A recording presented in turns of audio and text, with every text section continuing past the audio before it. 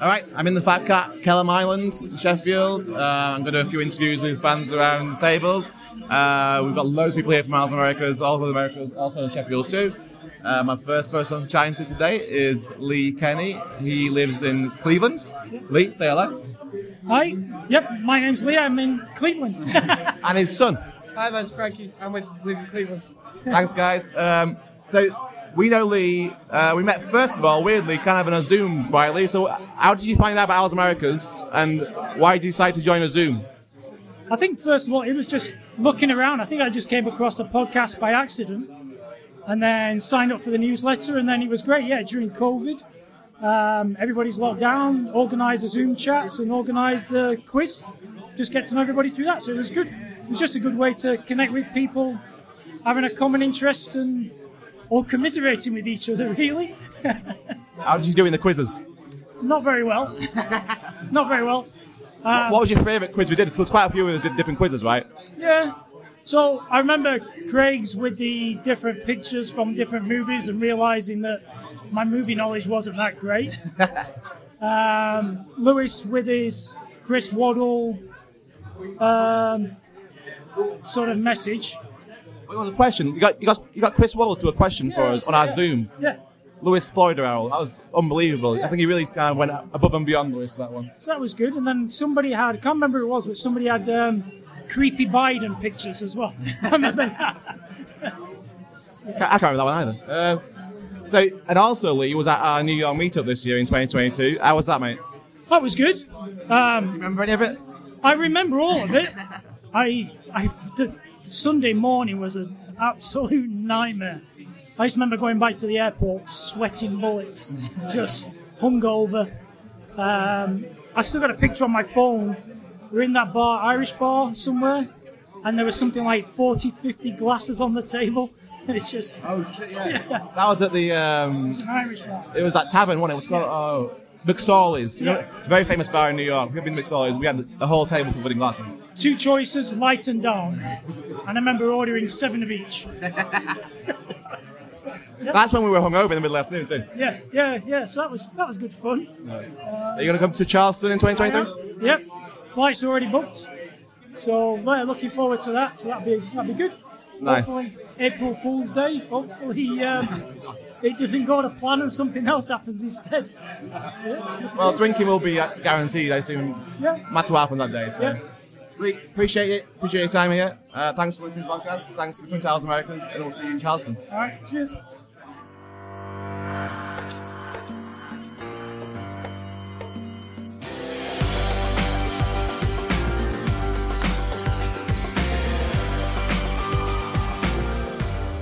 It's definitely, absolutely the 200th episode of Owls Americast, Sheffield Wednesday opinion with an American accent. Do not check your podcast feeds to see the actual number. I don't even know what it is. I do know that I'm your host, Jeffrey Paternostro, and for a milestone episode, I needed a milestone beer. So I have the best beer I have had so far in Salt Lake City. It is the Sour Brainless from Epic Brewing in Salt Lake City and Denver. This one was actually brewed and bottled in Denver, apparently, but I'm still counting it as local because they have a branch here. It is a sour ale aged in oak barrels with guava, so it's like a fodder-conditioned sour with guava. It's not particularly seasonally appropriate. It is lovely to drink, and drink it I shall. Joining me, as usual, in New England, it's our New England owl, Justin DeSorger. Justin, what are you drinking? Hey, Jeff. Good to see you. I've gone out of New England this week to... Southern Grist Brewing Company. I believe they're in Nashville or Memphis. Yeah, Nashville, Tennessee. They're Bean There Brown Vat brown ale, brewed with lactose and vanilla. Not too shabby. 6.5 out of 10 stars. But I will also state it is not my first or my second drink of the night. We wouldn't have it any other way. We also wouldn't have it any other way than to go all the way across the country. It's a cross-country podcast for number 200, definitely number 200. In Portland, it's our Cascadia owl, Mike Laroon. Mike, what are you drinking? Jeff, how are you? I am going easy tonight. I'm just starting with tea because I just came straight from dinner, and I will be fine, but I'll get something later on. It'll be really good. So, because 200, baby. Patty, how are you? Hey, Mike. I'm back. Finally, I've returned to podcasting. I only come back when it's 5-0 wins. That's my deal. So the next one, I'll be back for that one too. Yes, I'm here in New York. I'm drinking a big jug of hot toddy because Excellent. I have got a sore throat. I am powering through like the soldier I am. It is basically out of date lemon juice by maybe a year or so. I would say probably fine, but that's probably not fine. Are we gonna have a Paul Owen moment on the podcast again? You'll be fine. What can out of date lemon juice do to you? Because I looked at one said 3 years old. I threw that away. I didn't drink that one. One was like 9 months old. And I thought I'll take my chances with that one, and it's all right. I've just put a lot of honey in it to make up for the really sour gone off lemon. Patty, did you move less than 3 years ago? So you moved with that lemon juice? Yeah, I brought that lemon juice that was 2 years out of date into my new house. I was very honestly, I shed a tear when I threw it out this afternoon. I was like, "What the hell?" Also on the move in Charleston, it's our 2023 OA away host, Tommy Byrne. Tommy, what are you drinking? Today I'm going way out of South Carolina. I decided to get it's called Blue Ice. It's an Idaho potato vodka. And I was shocked on how good it is. Not made in Idaho. I was wrong. It was Idaho. Oh, it was Idaho, not Montana. Still my neck of the woods. I'm potato 45 minutes from the Idaho border. So and it is spectacular. I'm shocked. Yeah, a good potato vodka is fantastic. That's awesome. Are you mixing it with anything? Yeah. He's got a pint glass and it's full of vodka. Mind your own business, Patty. So for episode 200, we will review the aforementioned 5-0 drubbing of Cambridge. We'll cover some news. We'll do some episode 200 nonsense, is what I'm calling it. And we'll preview some more nonsense. The FA Cup third round against Newcastle under the lights at Hillsborough. We'll start with the Cambridge United game. Because we have so many people on for this show, I figured we'd mix things up a little bit. I've laid out some talking points I want each person to address. So we'll start with Patty. We'll throw Patty right into the fire since he hasn't bothered to come on for any League One recaps this year.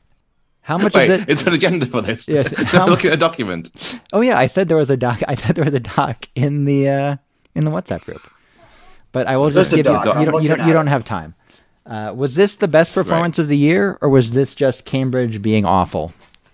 No, I'm very much against the idea that this is about the opposition. I think this was the best performance of the year. I think a lot of our fans will often, the negative ones at least, will jump to say they're poor opposition. They were poor opposition. They were. Yeah, but we've played poor opposition all year. There's not many good oppositions in this league. And we've struggled, and we haven't been able to put passes together. We changed our entire style on Saturday. Yes. We were direct. We played down the channels. We were faster to the ball, and we weren't as sluggish and didn't pass around the defense for 20 minutes at a time just to get our possession up. It was a completely different strategy. I'm not sure whether it was the difference of Dawson and Bannon, like Bannon being out and Stockdale being out. So I think Dawson's faster with the ball at his feet than Stockdale is. I think Volks is faster with the ball at his feet than Bannon is.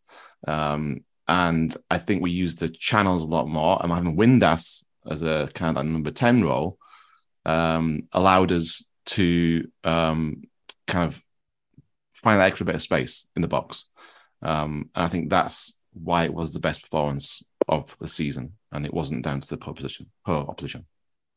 When I saw the lineup get introduced, I thought, well, who the fuck's going to score? Because I wasn't thinking they'd be able to have the kind of team performance they did. This is the thing that you get with Bannon out, and we certainly don't want Barry out long term. I don't think our team is better without him, but it allows for a little more tactical flexibility, and we've talked about that. Took me a bit to figure it out. We really basically played a 3-4-3 with Windass kind of a step back, almost a false nine in a free roll. with the other two in front of him, and Vox and Byers playing further back, and that gave room for the wing backs or outside midfielders in Wilkes and Johnson room to move forward. Both Patterson, but especially Smith, came back at times. It really was just free flowing. And you're right, Pat, he was very direct. There were always people moving, always people open, and the ball got cycled around quickly. We didn't have a problem going long. We didn't have a problem going fairly short. And we, as much as I did think they were bad, and we talked about it coming into the game, they had a lot of injuries. They were in poor form. We just ripped them to pieces in a way that was incredibly satisfying to watch. It was very direct, and I know I've given Windass some stick on the podcast. I don't know if he always fits particularly well with the way we want to play. He fit very well with the way they wanted to play against Cambridge. He was just making these runs in behind, letting the strikers sort of pull the defenders and open these little spaces for his runs, and he created space, he created goals, he got a hat trick, and if they want to play like that the rest of the way, I think they're going to go up automatically. I don't know if they can do it with Bannon. So that is talking point number 2, Justin. So we'll give it to you. Well, hold on, Tommy. All right, go ahead. Hit us. I was actually just going to say it's. I don't know if when Bannon's out, because he is such the field general, that other teams go, all right, well, what do we do now? Normally, it's like, all right, we can focus on what Barry Bannon's doing, and we can convert to whatever he's doing. And with him out, it just seemed like nobody knew how to cover us. Yeah, there wasn't that easy solution, right? Not cover. I mean, we saw that for too many years. It's gotten much better the last year plus. I think Baz has been willing to adapt his game a little bit. I think Moore/Smith has found ways to use him better, and they've pushed him further up the pitch, which allows for that. But you're right, Tommy. Without him there for another team to focus on, we cut right through them. There was no one way to shut us down. Also, when Vox drops deep into the Bannon central defensive center back role, he can actually defend pretty well. So he's got that going for him too, because he was dropping pretty deep when James and Palmer were making their usual runs from center back. Yeah, and Baz should never be there. I've been squawking about this since I've been on this pod. That's Bannon is at his best when he's up front. You can squawk some more, because talking point number 2 doesn't mean anything they did this without Bannon, Justin. No, because as much as I liked this, I still think when it comes down to it, he's our most talented player for sure, and probably one of the best players in this league, almost certainly one of the best players in this league. And when we have him operating at his best, we can slice teams apart. And I think when we get into games again, so we got a crazy stretch coming up in a couple of weeks where we've got, I believe, Plymouth and Ipswich back to back, in addition to another fairly difficult game around there. I think we're going to need the quality that he brings to the table, but it is nice to see that he can get a knock or go down for a little bit, and that's not going to negatively affect us, especially against a mid-table team. I think that we absolutely need Barry Bannon in the squad for an Ipswich or a Plymouth, but against a lower mid-table team, then they're not even lower mid-table. They're just bad, Tommy. Are they bottom feeders? They're lower mid-table. I think they're in 20th, yeah, or 19th, one of those. Well, they're lower table. How about that? upper bottom tier. But we have historically had problems with the bottom feeders. And it's been, how many times have we, smashed the top of the league, but then the reason we got, didn't get promoted or didn't make the playoffs or even got relegated was because we lost to another bottom feeder. Well, it's challenging. I mean, you see, we'll talk obviously later about the Premier League, but, I watched that City Everton game recently, and it's like, Everton barely qualifies as a Premier League team. So barely. And yet City struggled because Everton just threw everybody in the back and, cleared the ball out and once in a while broke free. It's challenging to to play against teams that do that. We had some struggles the last couple of weeks with those teams, picking up 1 point here or there, or, you know, a late win that was borderline deserved. But again, another sign that this, frankly, we are a good team for this level, because we are winning games whether we play well or not. And we played well against a not very good team. And that's when you get your 5-0s. Shockingly, we have a late addition to the squad here on episode 200. No, not in the closet. Not in his closet. I'm amazed he showed up at all, because it's a 5-0 win, so he can't be negative about anything that's happened at least over the last few days of Wednesday football. In Queens, it's James Allen. James, what are you drinking? Hey, Jeff. Good evening, everybody. Happy 200. I'm here to correct the record. I heard that somebody told me I was a bit of a negative person when it comes to Sheffield Wednesday, so I'm here to glory support and join on the back of a 5-0 win. What am I drinking? I'm drinking Rockaway from Queens, around the corner as usual, and in, I guess, kind of name order, I'm drinking something called the Grim Reaper, which is, I guess, apt for a Sheffield Wednesday podcast. It's a Baltic Porter, 7.4%. It's got a very smoky sort of roasted flavour to it, and it's good for this beautiful winter night we're having in New York, aka spring. James, we'll throw you right in. How impressed have you been with Wednesday's makeshift back line the last few matches? I don't think it matters who plays as long as they're playing alongside McGuinness, because he's imperious. No, actually, really impressed. I think he and James have really kind of shown their worth from having played at the high level.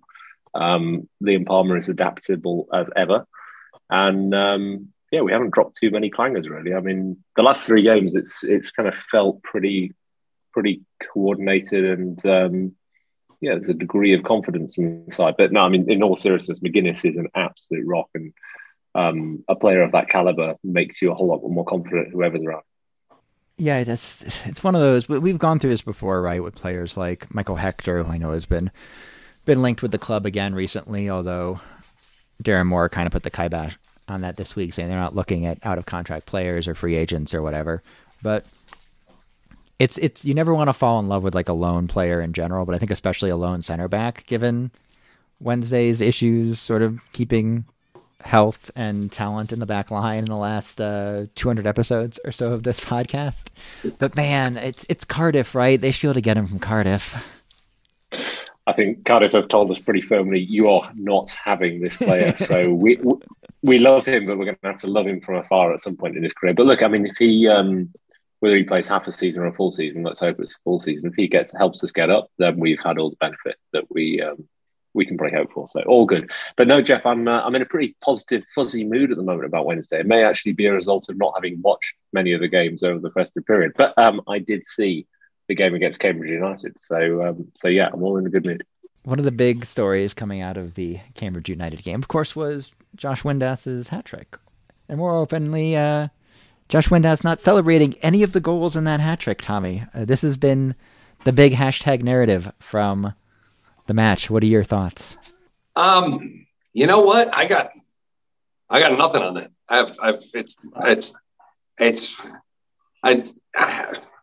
Who doesn't celebrate a hat trick? It's Josh Windass. Well, yeah. I was shocked by it. Every time he scored, I was expecting the knee slide and be surrounded in mud, but he just went around and shook hands like he was at a cocktail party. So, if you don't know, the story is that his father, Dean Windass, longtime Premier League striker and I suppose championship striker as well, made fun of his son for celebrating goals in League One, because you're not supposed to celebrate goals in League One. Look, I'm not going to read into whatever father-son relationship might be there. I know it's got to be tough being the son of a long-time pro sometimes. But I do wonder, Patty, like, isn't it a little bit disrespectful to the other League One teams to not, like, celebrate the goals? I think, yeah, definitely. Look, you don't want to, like, I'm sure Cambridge did not want the 5th goal in that match rubbed in their face, but it is a little disrespectful. I think it's disrespectful to not celebrate any goal, really. So from my point of view, it's a strange one, and I know he hasn't got a great relationship with his dad. He mentioned a couple of times on social media that it's not like a typical father-son relationship. So it feels a little bit kind of more out of spite that he's doing this direction from his dad and more than anything else. And obviously that overrules any feelings towards showing respect to the opposition or showing respect to League One. Is a good family vengeance for not doing this, probably. Also, that third goal was fucking incredible, by the way. If you watch the actual technique to sneak it in, like on the really outside of the boot, like. Yeah, but I tell you what, like, so I've got a 9-year-old and a 7-year-old, almost an 8-year-old and a 10-year-old that play hockey, and they're both decent. But my son's pretty good, and he plays at a high level. And him and all of the kids in this team, 9 and 10 years old, they score a goal, and it does not matter the situation, the circumstances, what it is. They start dropping into these fucking celebrations that they have planned ahead, or they saw David Pastrnak do, or whatever. And I'm in the stands, like, shaking with embarrassment over, the overzealousness. Like, I thought Windass handled that third one perfectly. It's the fifth goal when you're pumping some helpless team up and down the pitch. You hammer it home with, perfect touch, grace, beauty, power, all that. All you got to do is turn, high five a few teammates, and walk back to the center circle. Anything more than that is a waste of time and energy. I also just think this whole thing's a non-issue. It is. It's not an issue. It was a little weird, right, watching it? Because they haven't put in a lot of good performances recently. And, like, Palmer didn't really celebrate his goal either. I think Palmer might have shinned it a little bit, which might be why he did it. He's also been scoring a lot over the last couple of years, so... He's used to it now. Assay scoring goals. Right. Jeff, we haven't got Evan on the podcast, right? Evan didn't turn up for the anniversary episode. No? Right, so can we accept that Palmer didn't actually score? Sure. I commented not just Windass and Palmer. I thought the whole team looked pissed off. I don't know what was going on. Like I know people don't generally celebrate going off being substituted, but like later in the game when who was it came off like 70th minute, they all looked miserable, like coming off the pitch, and like you just won 5-0, and no one seemed to be that bothered. I'm like, something's weird. It's all business, man. All business. Mo's drilled the fun out of it. They're all professional now. That's right. Damn straight. All right, that is the Cambridge game. We'll take a break, come back, cover the Wednesday news, review the last 200 episodes of the show, sort of, and preview the Newcastle game.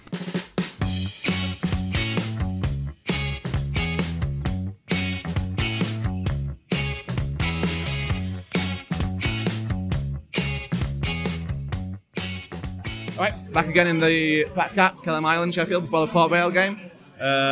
Paddy Jones, roving reporter for Al's Americast, part-time host, full-time reader. I've got with me Dimmy, who... Dimmy, why don't you introduce yourself, actually? Dimmy. Yeah, hey, buddy. I'm Dimmy Dimitriou, Nova Scotia Al, formerly Toronto Al, and living in Nova Scotia at the moment. It's not too cold, but we're all good at the moment. So, Demi, you've been around Al's America's spheres pretty much since we started, like 5 years ago, right? So you set up Toronto Al's, right? So did you get any Toronto Al's going to meetups for you? Tried to set up Toronto Al's, but I kind of, right when we started to set it up, I kind of left the summer after. So it never really got off the ground, but I tried to hand it over to a couple of guys, and I know there are quite a few Al's in Toronto, so it'd be nice if someone could set something up. I have the hashtag ready to go. And then I know one other Al in Nova Scotia, so we meet up now and again. Shout out to Paul Bates. Nova Scotia Al's probably the hardest core of the hardest Winchester West fans. 200 episodes of the Al's Americas podcast. You've been to quite a few meetups both in New York and both Nova Scotia. What's a good Al's Americas moment for you over the last 5 years? So what sticks out? There are two moments that really, really stick out. First one, and the main one, being the meetup in New York. That was absolutely insane. Such a good time. Saw New York in a different light with locals, which was absolutely brilliant. And obviously the game was fantastic. That was a definite highlight. Really looking forward to Charleston in 2023. Already booked the flights. And the other highlight was actually on the podcast. I remember I was the first How You Became a Wednesday fan that wasn't North America, someone from North America. Okay. And I remember the surprise in everyone's voices when they're like, "You don't sound like you're from North America." Like, no, I'm not. I'm from Lincoln. But that was also pretty funny. And I remember my ex-girlfriend at the time brought me a local beer as well to enjoy while we recorded it. Yeah. Oh, that's what you called them in, right? You called them in. What you wanted. Called me and brought me an Alexander Keith's IPA. Absolutely terrible beer, but it's local and quite famous. So, yeah, 2 highlights, and I love listening to Owls Americans every week. Thank you so much, Dimmy. Keen listener, Nova Scotia Owl, Owls Americast attendee, and we'll see you in Charleston next year. Absolutely.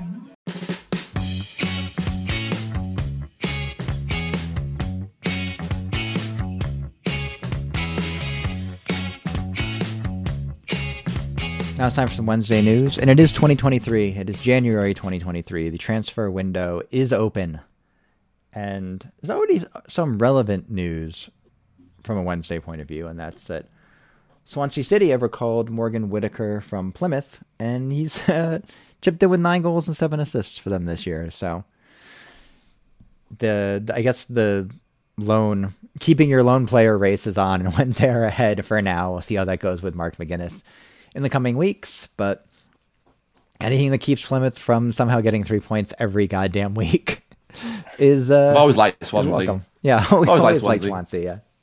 Yeah, they have signed 3 more players to play Plymouth, haven't they? Already in the transfer window. I saw that. I think they're going to struggle to replace that Whitaker guy clearly because a lot of input into their goals. So anything to kneecap them would be great. On the Wednesday front, a lot of the rumors around bolstering that makeshift back line. Possibly an Aiden Flint return. I thought he was fine. Yes! Bring back Flinty! I thought he was fine in the games he played, as few of them as they were. All 3 of them? If even that. Burnley defender Luke McNally as well. He's kind of out of favor there. So, Premier League quality defender. Always welcome in S6. And I guess the main striker rumor that's been around for a few weeks now and is heating up is that they will get Tom Cannon on loan from Everton, who's been the leading goal scorer for the under-23s and gotten into some of their cup matches as well this year. So from what I can tell, an out-and-out center forward, which I don't know if that's specifically what Wednesday really need right now, but more striking options are always good. We'll do a little roundtable here. What would be your top priority in the January window, Justin? We got to get another center back. We've got to get another center back, not just for injury, but for cover in case McGuinness gets recalled.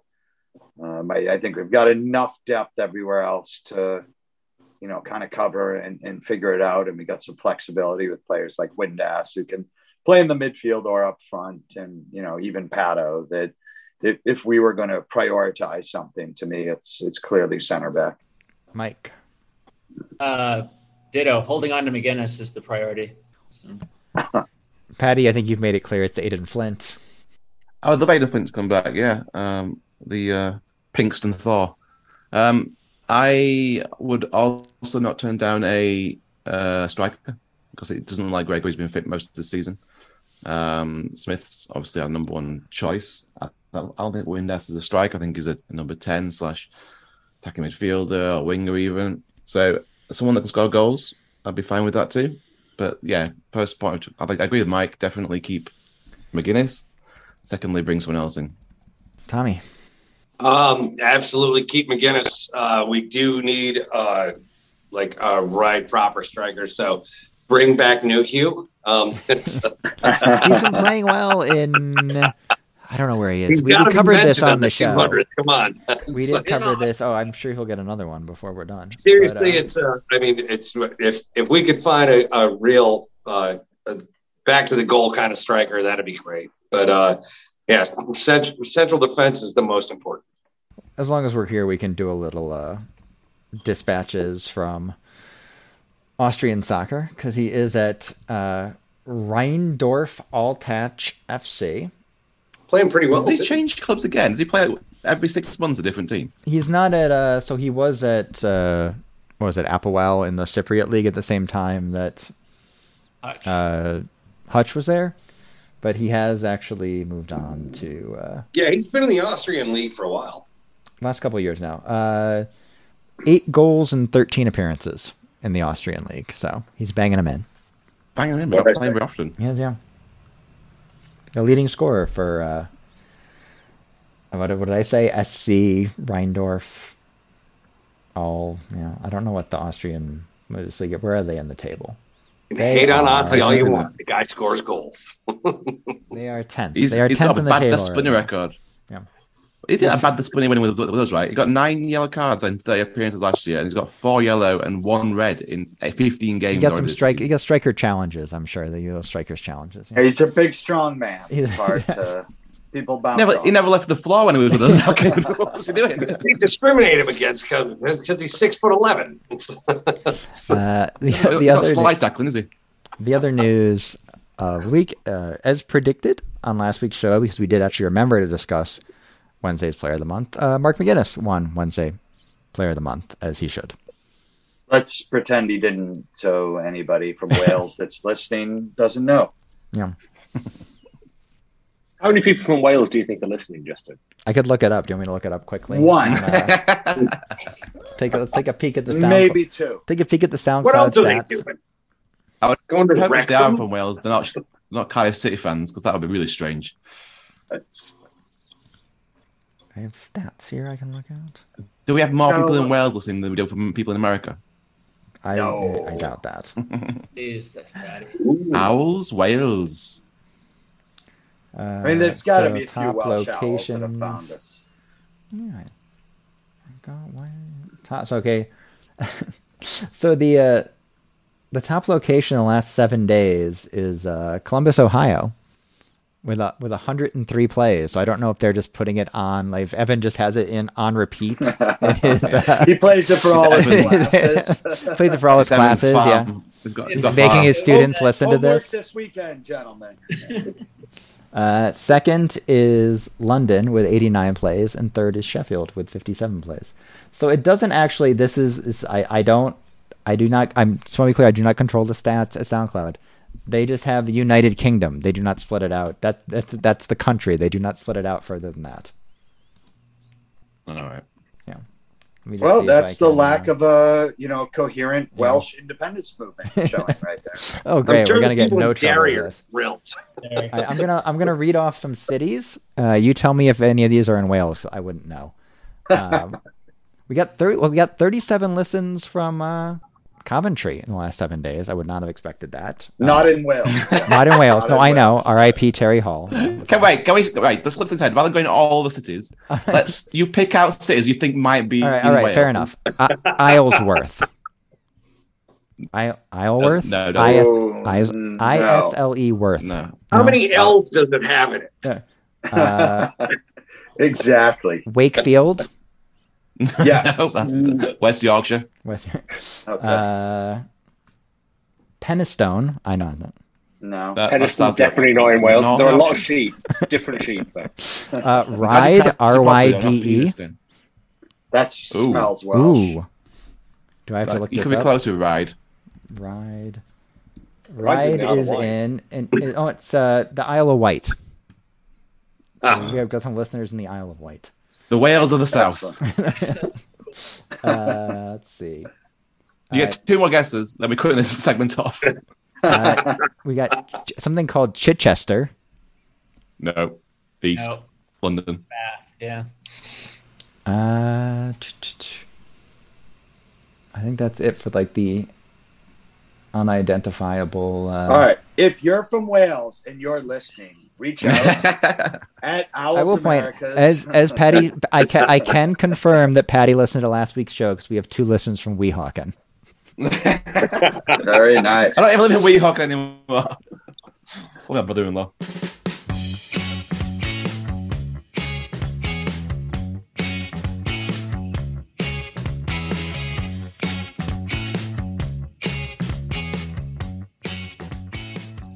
Okay, we moved pubs. We're now in the... Where the fuck are we? It's called Heist. We're in Heist. We're in Heist Brewery.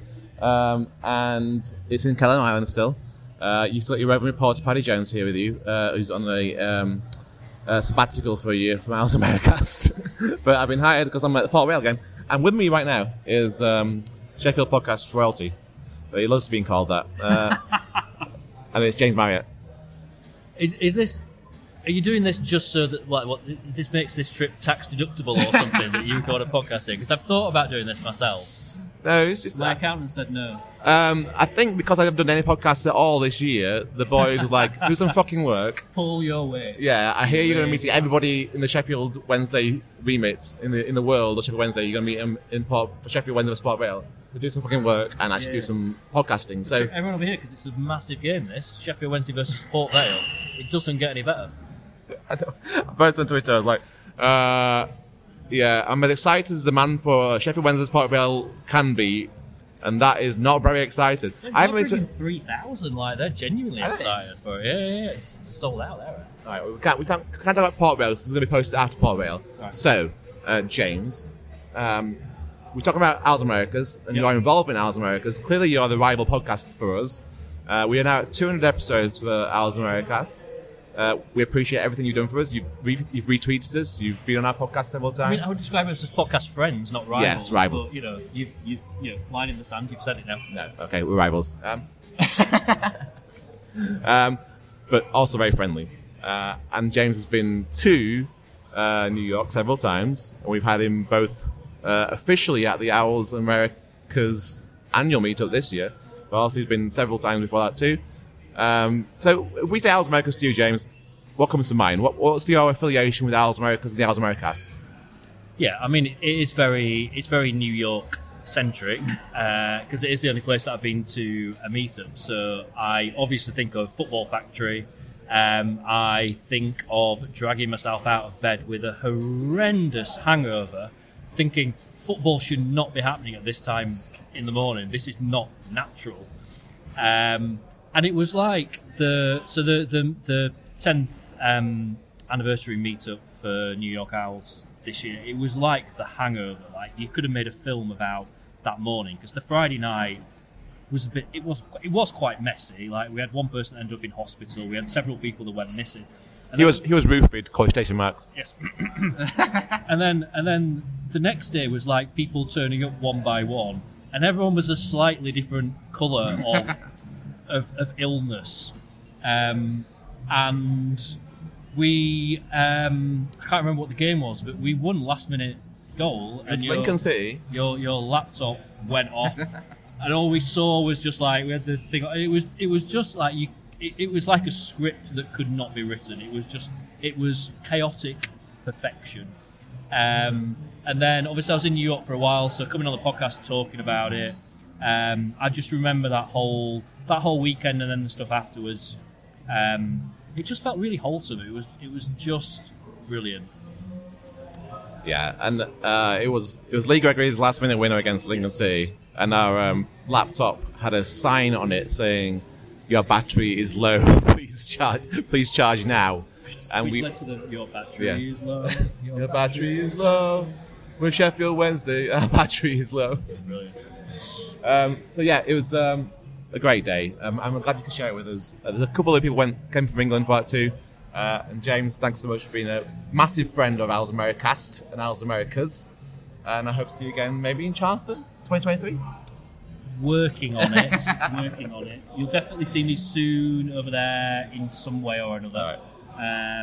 But I love what you guys do. It is, I mean, at the moment, the Wednesday podcast market is quite saturated. There's a lot of stuff happening.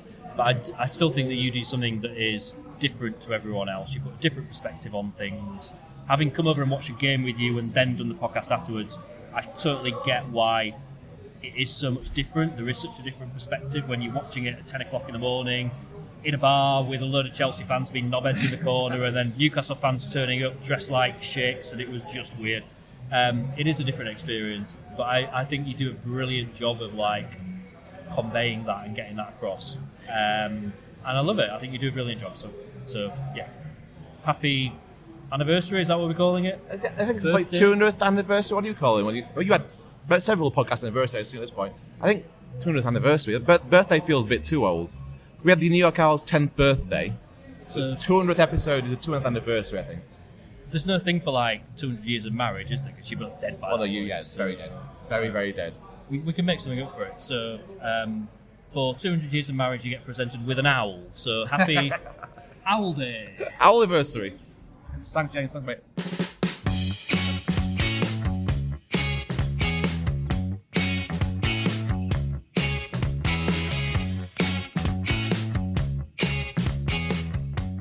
Anyway, it's now time for, now that we haven't already been doing a bunch of nonsense, but some more episode 200 nonsense. So I have some questions for people. We'll start with the most podcast appropriate question.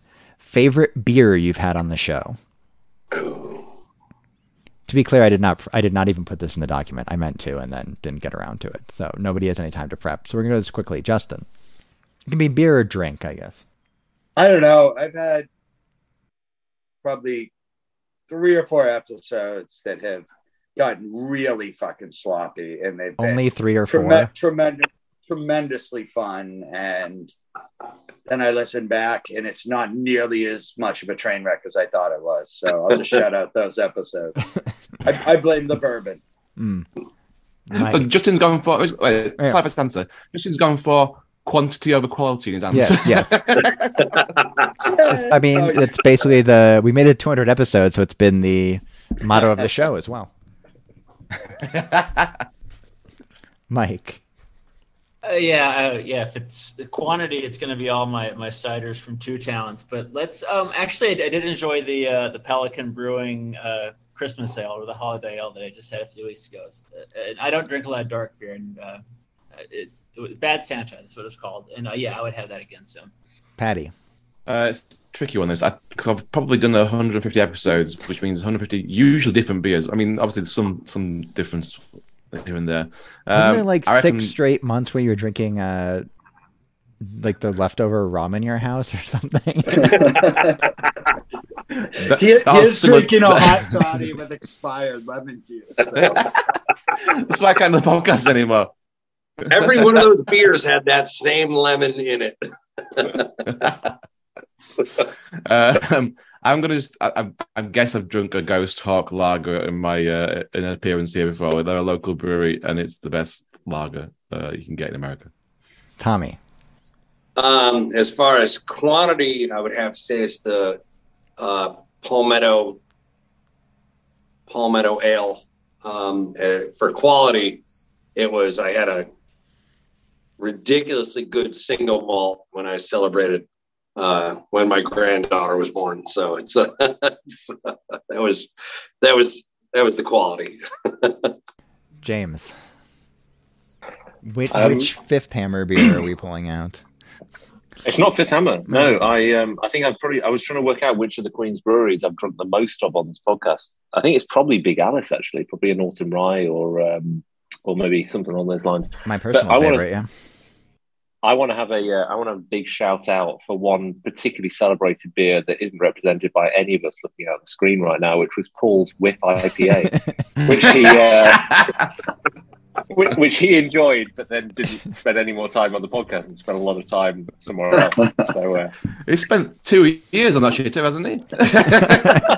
We haven't seen him since. Those lactose like milkshake IPAs will get you in trouble. For me, not supposed to be that much trouble though. I love a overproof dark beer on this. I've actually switched to a 9% barrel aged winter warmer, so there you go. But yeah, I think usually the episodes when I pull out the Goose Island Bourbon County at like 9:30 East Coast time that never end well for me in the next morning. That's probably like the quality over quantity. I think quantity is probably just one of the Kent Paul's Pilsners, I would guess. Maybe Yeesh, maybe Danny Boy. I think I probably had the most on this show. Or maybe like Old Fashions or Manhattans, although I haven't drunk a ton of them in recent episodes. So, next question. Favorite goal from the last 200 episodes? It was a year time frame. When did we start doing this? I don't remember. We did the first one we did was like the international break after Leeds. So it was the year after Huddersfield. It was a year after Huddersfield. It was that fall after Huddersfield. I tell you what, it was 2017. My favorite goal of all time. I just re-saw it in my memories on social media, and it was Ross Wallace from like 45 yards It was a out. It hit Fulham the goal. top of the crossbar, and it was a ridiculous goal. And so, I mean, can you imagine the cojones to take that shot? It was ridiculous. That is absolutely my favorite goal. I'm on our SoundCloud page. I just realized I could look up when the first episode actually was. I think it was after the 20. I don't even remember. I don't know. I will say I don't know if this qualified within the time frame, but the goal that, like, there were several goals that, you know, meant a lot. You know, that Ross Wallace goal against Brighton where we were just not in put the to time the frame sword. of the podcast. Right. You know, but again, you know, the importance of that, the emotion of that.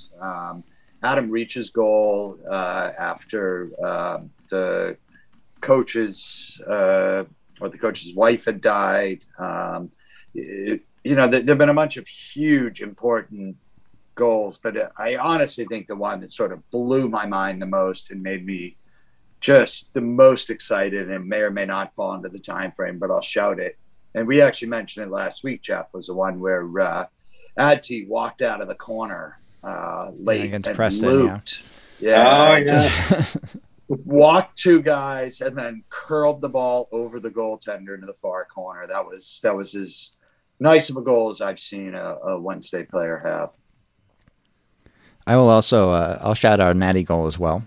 The winner against Leeds in the snow for the brace. Yeah. That was awesome. Yeah. Because I was at Football Factory for that, and we were all kind of miserable, and they were just holding on, and they have a bad goal. Like that was in the period of always give up an equalizer or losing goal in the 88th minute or whatever. And then this over the top, Newhugh shoulder blocks the guy in the snow, just slides it around the keeper, and then does like the world's longest knee slide for like 25 feet in the snow at Hillsborough. Actually, I think it might have been at Ellen Road, actually. Yeah, because he was in the road. It was the yellow and black striped kids. It was at Ellen Road, even better. So for me, I remember I'll go to Adam Reach, and it's one of those goals I didn't see because I was talking to the bartender. It happened just after 7 a.m. out here, but it was against Aston Villa. Yeah, Adam Reach knocks one in 15, 18 seconds into the game, yeah. But just hearing a cohort of Wednesday fans in the background cheering just made me feel good inside. And you got to be kidding me, but. I got all the way I'm watching down that right now, Mike. I was going to be my choice. I'm watching it right now. I was like, I have to figure out if that was in the time frame. It was in the time frame. Yeah, it was. Because we were at the Toffee Club, and it's one of those things. I got there at 6 something that morning to get things set up and talk to the bartender, and sure enough, it turned away for 5 seconds and they score. So, great day. James. Yeah, it's funny. Just in sequence, you guys have been taking goals off my. I've been like, I'll talk about that Adam Reach goal, and then Mike's like, no. And then Tommy was like, you got in there with the Newhugh goal as well. I think we need to give a shout out to Callum Patterson's ugly finishes. So last minute goals such as the stunner against Exeter City to rescue a late 1-1 draw a couple of weeks ago. I think that was a nice finish. That wasn't like that was like a perfectly rolled. It was a pea shooter into the corner. Yeah. But yeah, I mean, those goals don't get enough of a shout. Yeah. I think in terms of absolute audacity, though, in the era of this podcast, it would be hard, bar Adam Reach, to get past that Barry Bannon goal against MK Dons last season. Yeah. That's pretty sensational, right? In terms of something just you don't see very often. So shout out to Barry Bannon. And then everything that all the rest of you guys said. Have I got away with it? Can I pass? Have you not said one yet, Patty? No, I'm trying to work out whether, and it's got to be right. We did this. We started this 5 years ago. I just looked on SoundCloud when it started it. Jordan Rhodes, one of the first goals he scored at Hillsborough. I was there in the South Stand, and when he ran over to Andy Rhodes, his dad, it was right in front of me. And that day, there was a Jordan Rhodes program at Hillsborough. I was in the I think it was the 1867 lounge, something like that, one of the lounges with my dad. I was so excited because I was seeing Jordan Rhodes at Hillsborough for the first time. I got a Jordan Rhodes shirt on. I got a Jordan Rhodes program. And we won 3-0 against I'm 7 Birmingham years City. old. It was like that. It really was. I was like so excited that he scored like towards the cop, ran towards Andy Rhodes, straight in front of me, and jumped into Andy Rhodes. As like it wasn't a great awesome goal. Yeah. Andy, did you have a tube of opal fruits and a bottle of pop as well, like a pat on the head? Yeah. Yep. If I'm not mistaken, that was the only goal he scored for us, right? Yes, but tell me, that was the peak of my excitement. I was like, I believe it's going to happen. All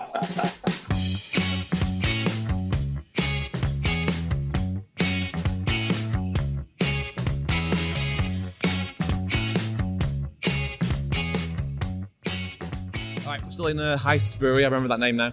It's Paddy here still, and we have with us today another Owls America's legend. Apparently the original New York Owl, but I mean, I don't really believe that. Jamie Midgley. Definitely the original New York Owl. And now New Orleans Owl. Nice to meet you, Paddy. Meet us? I mean, I've known you for ages. Right, Jamie, if I said to you, it's our 200th episode of Owls Americast. I'd be aghast. Yes. You've been on the podcast several times before, so we know who you are. You organise more meetups than the New York Owls now. You're a regular meetup organiser. So if I said to you, what is your favourite Owls Americas or New Orleans Owls memory, what is it? Probably organising the first national meetup in New Orleans. Pre-COVID, just as COVID was about to hit us all and close down the world. We had Crawfish. We watched us lose 3-1 against Derby in Finn McCool's. 3-0 down in first half an hour. Yes, it was great. And then we went for Crawfish across the street. And then 4 of my mates went and got tattoos off a friend of mine who's a tattoo artist. So Jamie hooked us up. We were having crawfish in the backyard of his mates. And there was rumours the night before about tattoo. And about 3 o'clock on the afternoon Saturday, Tommy yelled out, we're getting tattoos. We're getting tattoos. So I was like, yes, we'll do it. So like 10 of us went to the tattoo parlour, but only 4 of us got tattoos. But because it's New Orleans, you can carry a beer anywhere. So we just brought beer into the tattoo parlour. That was all Jamie's mate. I don't think you could do that anywhere else in America. I don't think you could really set that up the way you set it up. And that whole weekend was so fun. It's kind of wild. Like you can own that city. It was. But the great thing about it, from that we went to have another, after COVID was finished, event in New York. And then next year, we're going to Charleston. Coming? I'm coming. Oh, yeah. I'll be there. Who else from New Orleans is coming? Tim Curry, Aaron, Pooh Garden, and Lauren, possibly. We don't know. A few more coming. The hardcore. We'll be there. Yeah. Thanks, Jamie. Any other words you want to say to the Owls Americas crew? Jeff and Justin are now holding it together while I'm on a sabbatical. I'd love for a win tonight. That'd be great. And by the way, Kellam Island and Neepsend in Sheffield is rocking these days. We are packing out every single pub we're at so far. Great night so far. I'm sure when I post this, we'll be hungover. But we shall see you later. I'm going to touch a few more people before we go to the game.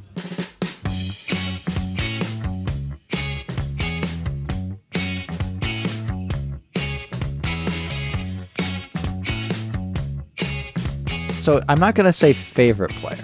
I'm going to say, who is your hipster choice for Wednesday player in this era?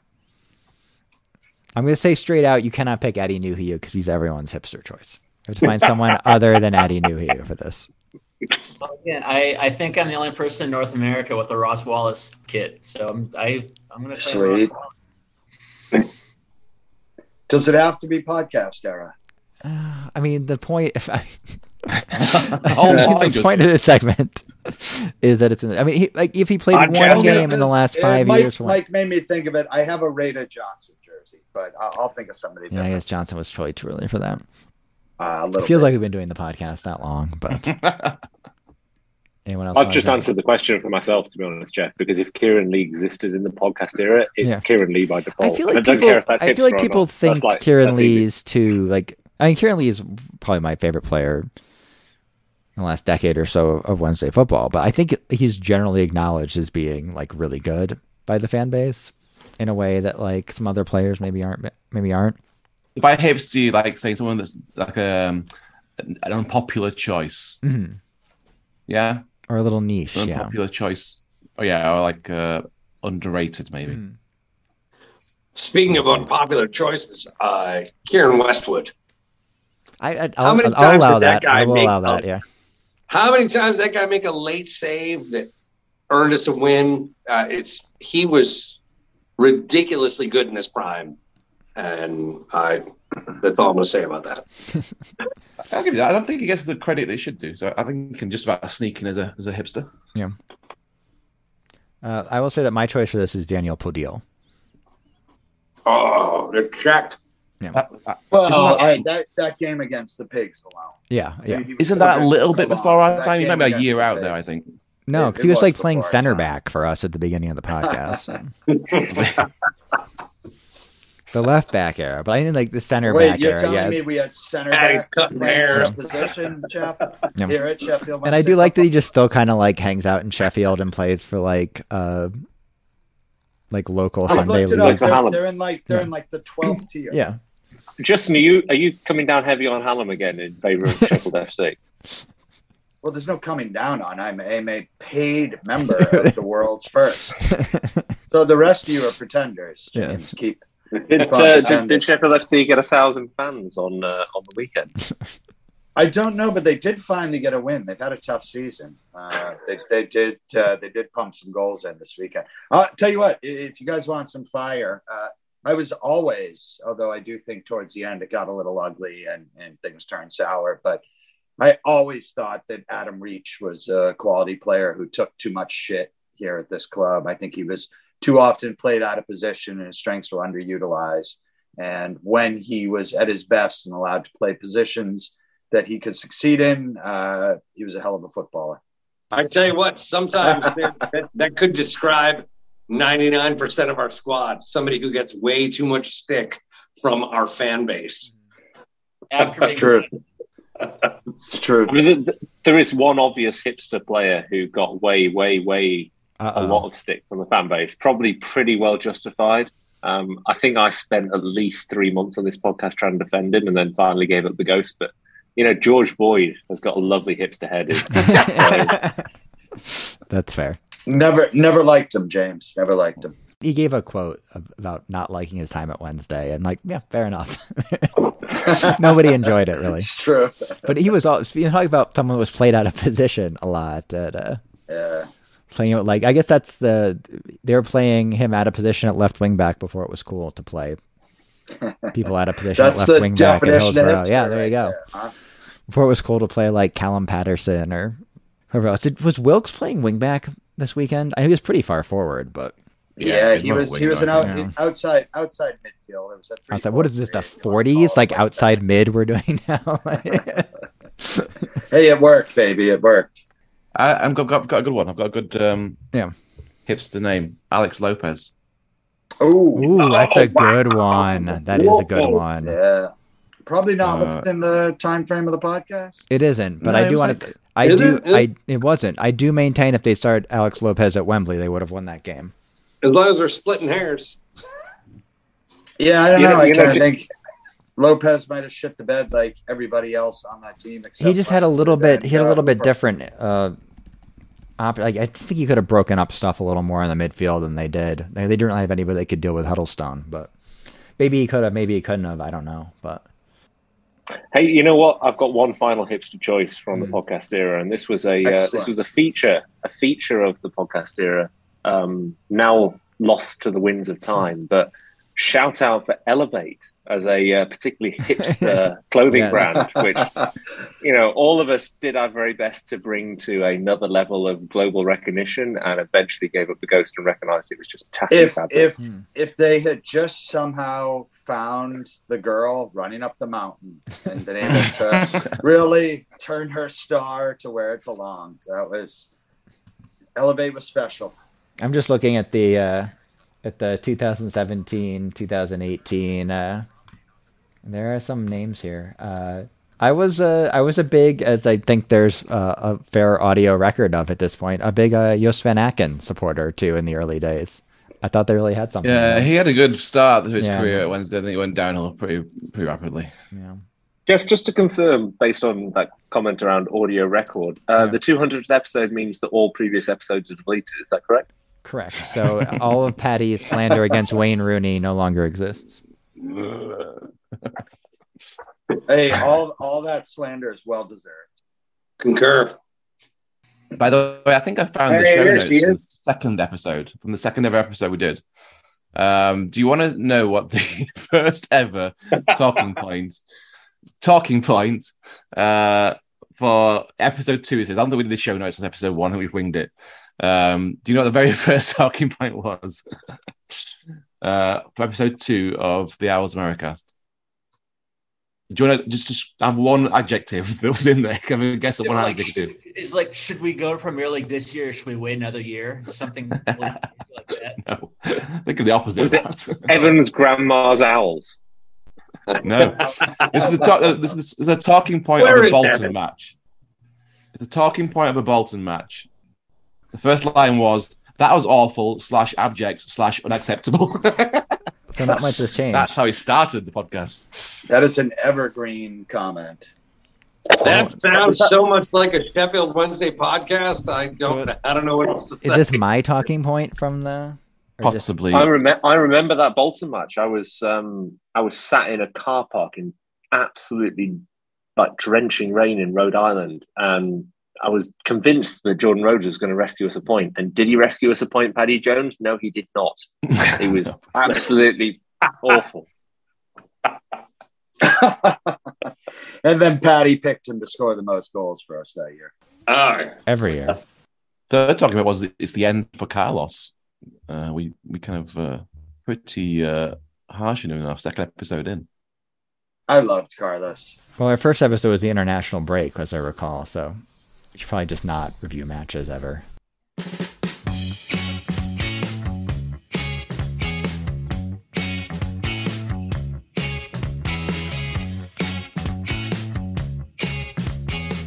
Right, still here at Heist Brewing Company. The tunes that kick in. Yeah, the tunes are coming on. We've got people, it's like 15 of us now here. And I have with me an old New York Owl. Not old, measure-wise, old as in like she was there a few years ago. And hold very dear to my heart, Bianca Winter. Bianca, where are you now and how do you know the New York Owls? Well, right now I'm living in London. I know the New York Owls because I moved to New York in 2015, and I remember a really long day of I was hanging out with this broker. We were looking at flats. I don't know, we looked at 20 different flats one day, and they all looked the same by the end of the day. And the only solace for me of doing this work was like knowing Wednesday were on, and I'd tweeted with New York Owls that day. I knew that they were going to be in a particular bar watching the match. So it was like the prize at the end of the day for me, right? And I went along, it was a later match, so there was a like reasonable crowd. And I walked into the bar. Paddy was there and greeted me like an old friend. It was great. And I was drenched. It was raining cats and dogs there. Am I allowed to say fucking? I don't know. Yes, it's Owls Americast. We can say fucking as much as we want. Jeff has said it anyway. Okay, Jeff's the standard here. That's great. Yeah, so I was drenched. I walked in. Paddy was great. We watched the match together. It was not a winner. It was a cup match, but man, everyone was just in high spirits because we had fucking thrashed Arsenal like the match before in the FA Cup. Oh, right, that one, yeah. And yeah, so everyone was kind of hanging around. I don't know, maybe people had dust off work a bit. I don't know. Oh, this is the midweek game, right? Yeah, it was So it's the midweek game after we beat Arsenal 3-0 in the Cup. I can't remember who we were playing that time. I can't It remember. was disappointing either. Was it Charlton? It was a bit disappointing. Yeah. Yeah. We had a couple of tourists there, and Bianca just came to New York, so because I met her too, and it was a really nice crowd, and I could see straight away that whenever I get a new resident to New Like I was like trying to find out as much possible about them as possible. I was like, so we started chatting about what we do outside of Wednesday, and we had a really good like connection outside of Wednesday too. We had an amazing kind of post-match, sort of almost like a big hug. We were all drinking beer. The conversation was flowing. We were finding out like shit we have in common. We talked about comedy. We talked about drama. We talked about theatre. We talked about books. We just talked about a bunch of stuff. And it was a really solidifying moment for me of like, oh, these are folk that I will be not just like tolerant of on a Saturday morning at 7 a.m., but I will be so happy to see them. Yeah, it was a good time. A really good time. And we found a mutual of Daniel Kitson. Yep, Daniel Kitson. If you don't know him, he's a British comedian who doesn't do much TV, but he's amazing. And that's very unique to find someone, both a Sheffield Wednesday fan in New York, that likes Daniel Kitson, who were like, oh, fucking hell. And not just me and you. One of the tourists there at the time loved Daniel Kitson too. Yeah, so, it was a Kitson orgasm, really. And then that season we went on, I mean, I came to as many matches as I could on a like early ass morning. It like set the tone for the weekend for me. The times we had like evening matches or like slightly later afternoon matches were great because people tended to take off work and then they'd hang around and we'd drink together. But yeah, that season we got into the playoffs and there was another great, I think it was Brighton, right? The Both semis. legs. And the best thing about that for me was every time we scored, I would just get picked up and thrown around. It was fun. I mean, most people would say that's the negative thing, but I'm glad you enjoyed that. Just picked up and thrown around. Exactly. Probably the lightest of all New York Owls to picked up and thrown around. Oh, man. That was a great day. I'm really thankful that we found Bianca in New York Owls. I miss her a lot. But hopefully you're back soon. Exactly right. With Paddy as my guide, for sure.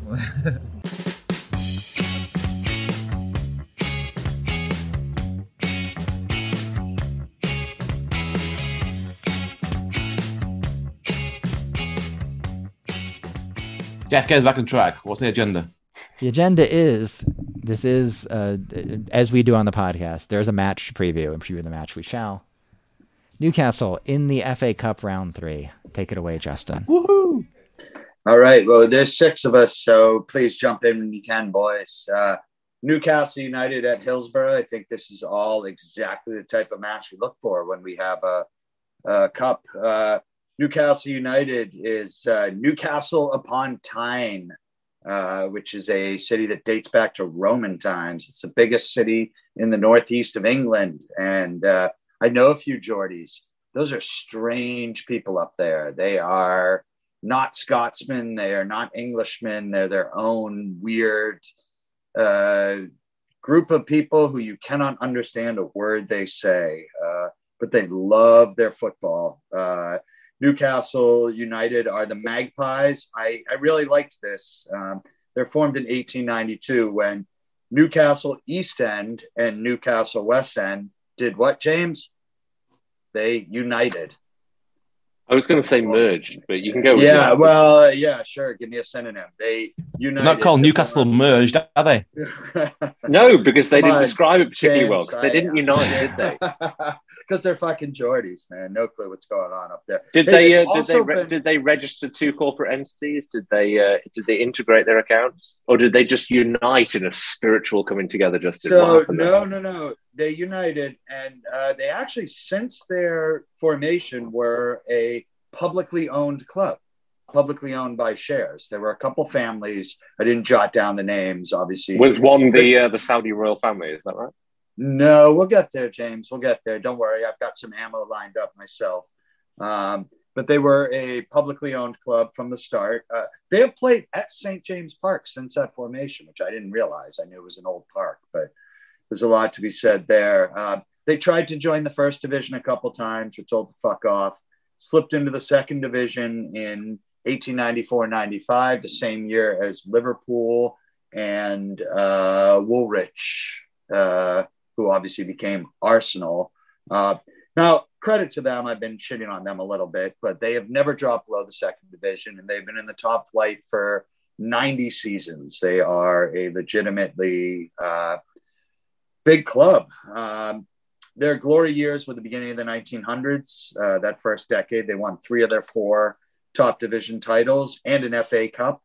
And they were runners-up of the FA Cup 4 times in that span. They do have 6 FA Cups overall. But much like us, if you took 1991 away, which nobody can do, their last league title was in 1927, and their last cup title was the 1955 FA Cup. Newcastle fans who I know like to point out to me that they won the Intercities Fair Cup in 68, 69. And God, how can you not remember the Intertoto Club in 2006? Whatever those are worth, and they are worth. I mean, Wednesday fans should probably not be ragging on the Intertoto Cup, to be fair. Yeah, but I'm not going to go around bragging about winning it. You know, that's all I'm saying.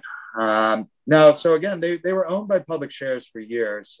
Mike Ashley, what was he, guys, in the UK? Was that Sports Direct, yeah. Sports Direct, which is, what is that?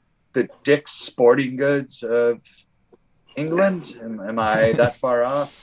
Something like that.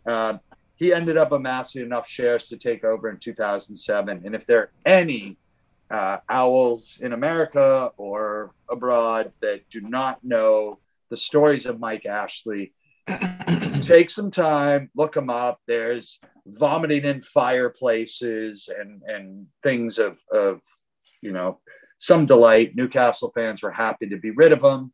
Well, the main bulk of the shares, 80% of the shares, when he did sell the club, was sold to the Saudi Public Interest Fund, which is, as I think we all know, a front for the Saudi Arabian government, who is no bueno on all sorts of human rights issues and whatnot. James, do you wish to add any obviously very appropriate, and I will agree with you, but bashing of Newcastle's Saudi ownership and or the fans' willingness to work with a reprehensible group of people? I think what you just said, Justin. Look, I mean, it's difficult in football, isn't it? Because the fans don't get to choose. So it's hard to blame Newcastle United, or it's hard to blame the fans for what happens in terms of ownership decisions. But I think it is lamentable that organising and governance bodies don't intervene to prevent the flow of money into football that comes from areas where, frankly, the treatment of individuals and groups in society doesn't meet the standards that we expect it should do. And that's pretty much what you can say about the regime in several countries worldwide, including Saudi Arabia. So, look, it's a problem. I don't hold Newcastle United responsible for that. I think that's a FA and a Newcastle, I don't know, board of directors decision. So don't blame the club, but yeah, I don't like it. Yeah, and what sucks from a perspective where I'm rooting against Newcastle heavily because I don't like what the Saudi Arabian government does, which sucks. Again, nothing against. I have friends that are Newcastle fans who I spoke to for this preview. But you know, you get somebody like Eddie Howe, who Eddie Howe is awesome. Like, Eddie Howe played most of his career at Bournemouth, had to retire, ended up becoming the youngest manager in the Football League in 2009 when he went back and coached Bournemouth.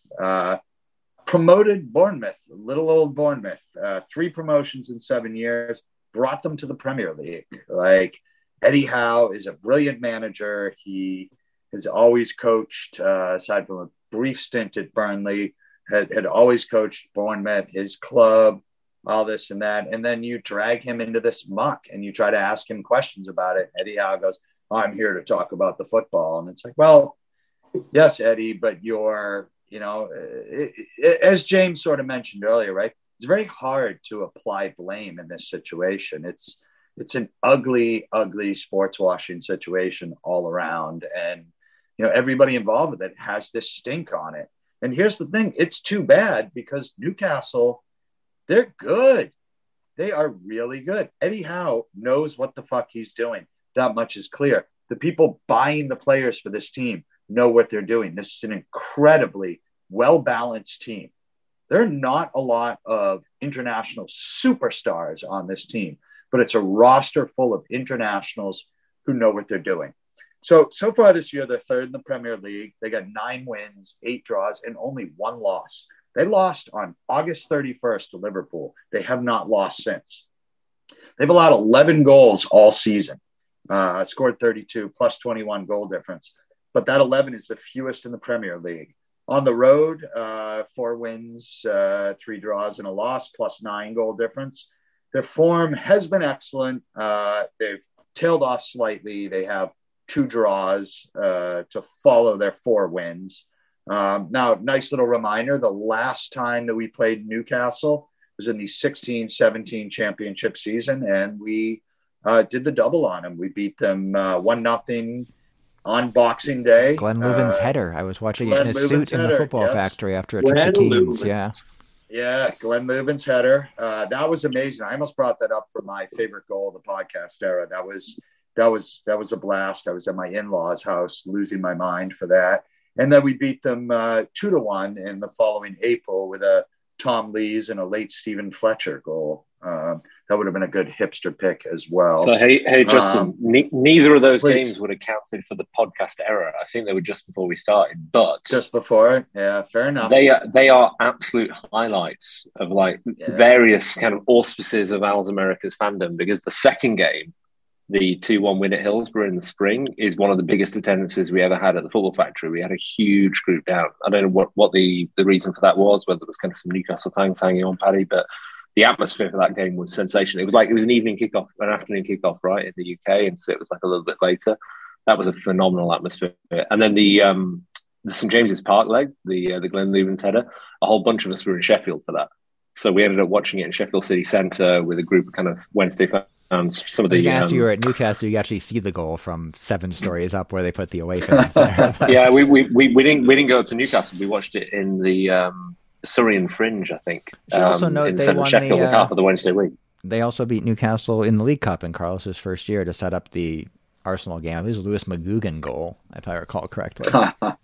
There you go. Not one of my favorite. Also a good hipster choice, not within the purview of the podcast area. What you're basically saying is we've had a good run. Now we've got to let that collide with reality this week. Yeah. Well, I hate to do this, but yeah, I kind of think that's it. They're really good.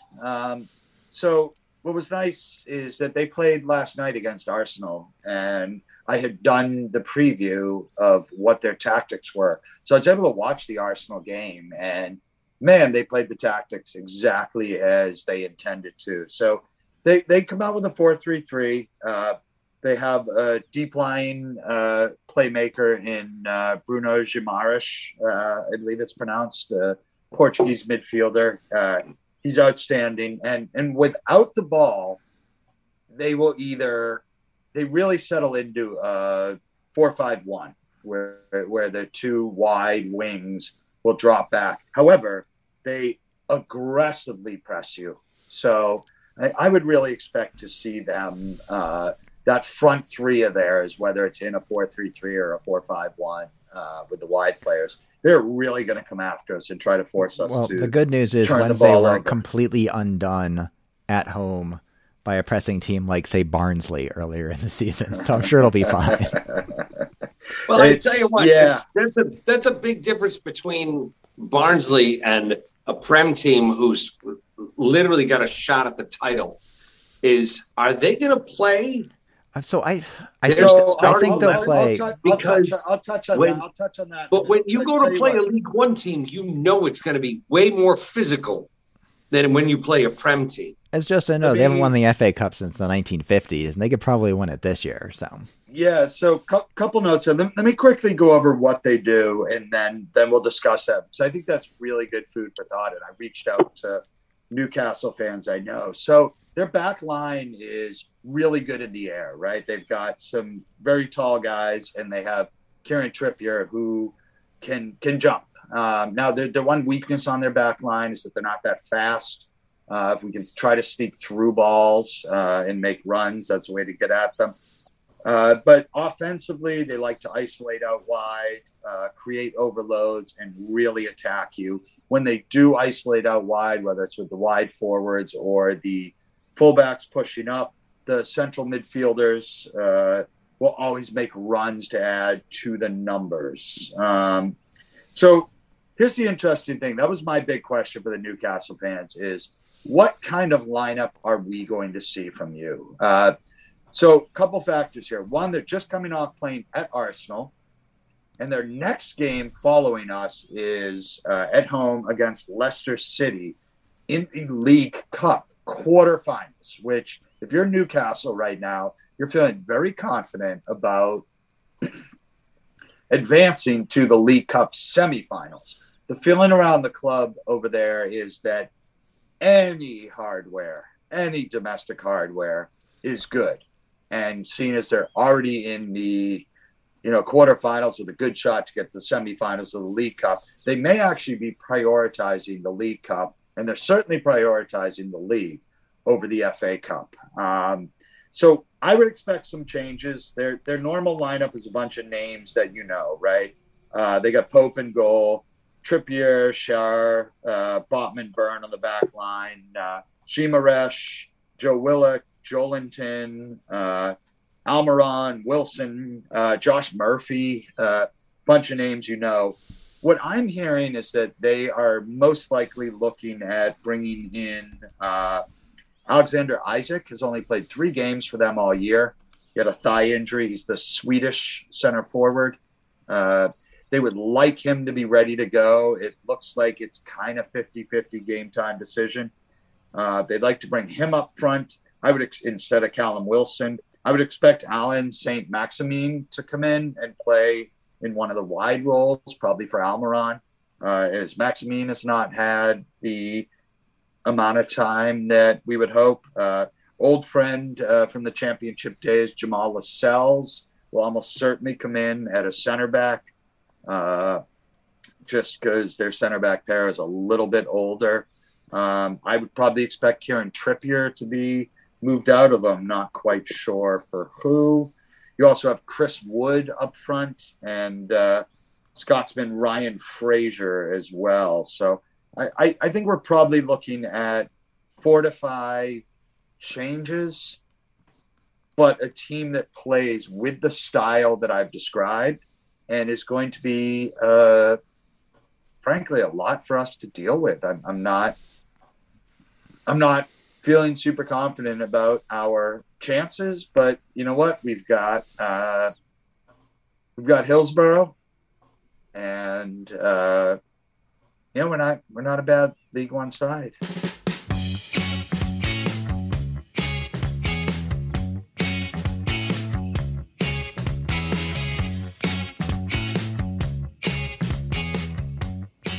All right, still here in Heist Brewing. I've brought now to the table, and then I've interrupted this conversation. Thanks, Craig. Craig Hutchinson. He is the original, or an original. I can't say the original. An original New York Owl. Craig, how you doing, mate? You all right? Yeah, I'm all right. I mean, it's nice being back in Sheffield. It's grim up north. It's cold, it's wet, it's miserable, but we're in a brewery and we're drinking nice beers, so it's all good. Let's start off. I've asked everyone what the favourite away moment is. We'll come to that in a minute. Maybe your favourite away moment is the first meetup. So there's 4 of us in the first New York Owls meetup. How did you find out about it? How did you find out New York Owls? It were a bit random. It was actually a lad I used to go to school with was working at Wednesday, and he sent me a Facebook message saying some random fella in New York set up a meetup. You live in New York. Do you know him? Are you going? And I didn't, so I looked it up, found it out, showed up with 3 other people for that first meetup. I don't remember a whole lot around it. I don't remember who we played or all like that. But it was Blackpool in the FA Cup replay. We lost 3-0. Yeah, well, cheers for bringing. I've probably suppressed that memory. Time, mate. Yeah, so from then on, tried to come down as often as I could. My job at the time, I had a lot of weekends, which were challenging, but since then I've been a bit more present. But no, it's been grand how it's grown from those 4 people to, in the peak times when we're having playoff runs in Championship, when we had like 40-odd people there, and now we've got all the offshoots of Random Wednesday fans across North America all connected as well and doing all the, the annual meetups in different cities. So it's kind of remarkable how well it's taken off from its humble beginnings. Indeed. Not what I expected, but I'm thankfully to Jeff, Justin, and the other Owls Makers podcast, and obviously the Jamies of the world and Mikes of the world that run the supporters groups too. All right, I'm asking people, Craig, what's their favourite away moment, the favourite Owls Americas moments? You've been at so many New York Owl meetups. We've also been to... Did you go to New Orleans? You go to New Orleans, right? I couldn't go to New Orleans because I was working that weekend. But you're going to go... You went to New York, obviously, and you penned in for Charleston? I'll be in Charleston. All right, Charleston's good. What's your favourite away moment? Part of me wants to say the playoff run where we got to playoff final, just those 2 games and the subsequent continued drinking afterwards in Koreatown and rooftop bars and things like that. The Owls America meetup in New York, where did we get low power or the battery? Yeah, the battery was low and we scored a last-minute winner while the battery was low. But I think ultimately one of the best things for me about New York Owls is how there's no dickheads. Everyone's a good, like, you look around at some other clubs and there's some good lads and there's some dickheads and, you know, people are kind of, they don't get along, whereas everyone's a good lad at New York Owls, or lass. Everyone gets on to the point where we socialise way beyond Wednesday. And even little things just like watching England at World Cup in freezing cold, we'll pile into, you know, whatever bar we're going to watch match and then do a bunch of beers afterwards and go to random concerts or whatever. I think that for me is the better legacy than gathering round to watch a bang average football team play crap football and squeeze out a point every now and then. And then here we are all here. It's like, I reckon there's 20 of us in Sheffield right now throughout the day. You'll probably see it on social media. But Craig's right. I used to go to the Wednesday games with my dad. That's it, me and my dad. I didn't have any mates that watch Wednesday. And now I'm watching it with 20 other Wednesday fans that we all met up to watch in Sheffield. So that is a great point, Craig. Appreciate your time. And we'll see. We're actually going to go to the match next soon. So maybe I'll get another interview, maybe I won't. But thanks, mate.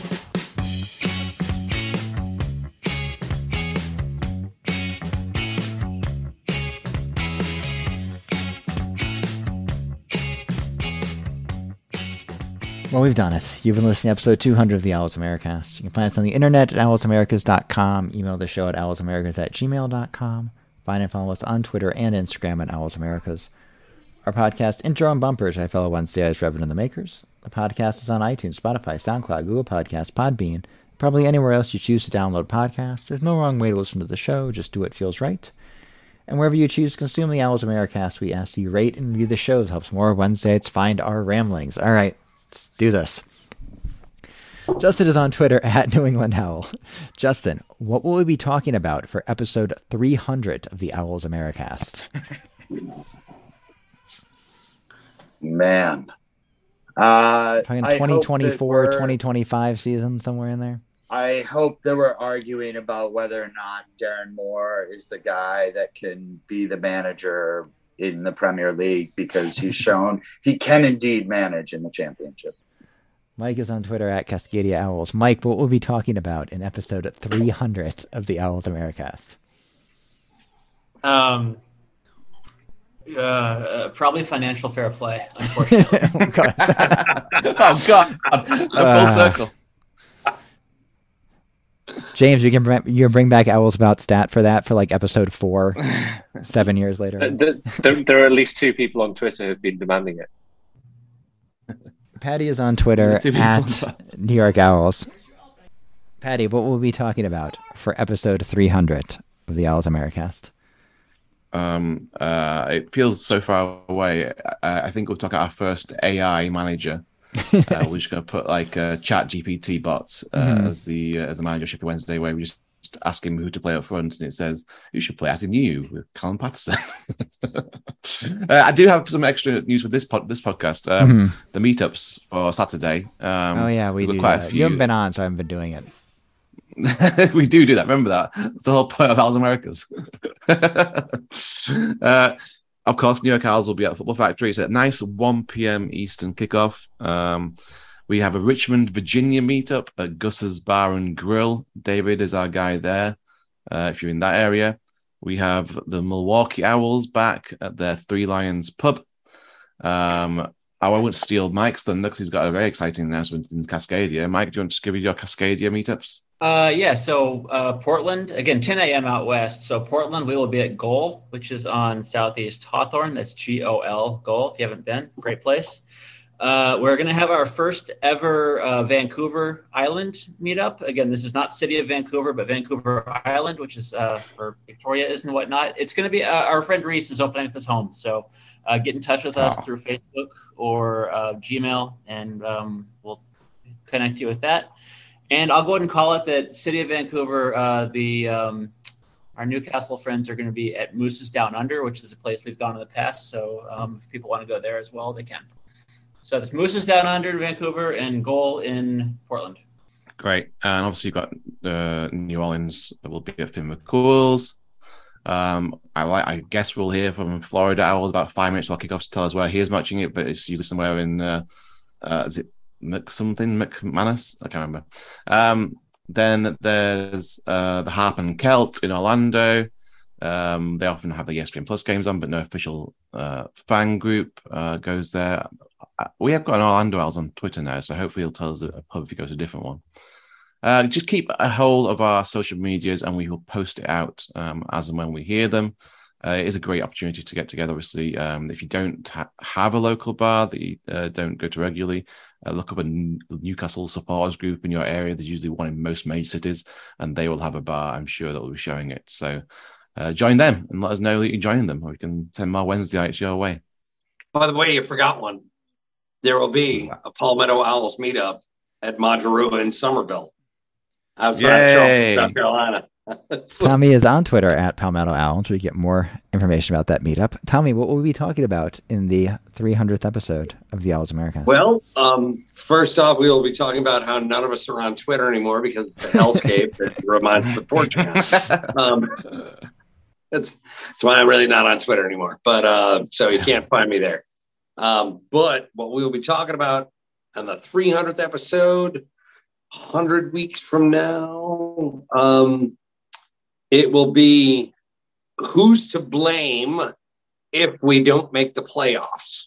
I like that I did not specify what league we were in at the time. But you could just left it as who's to blame. No.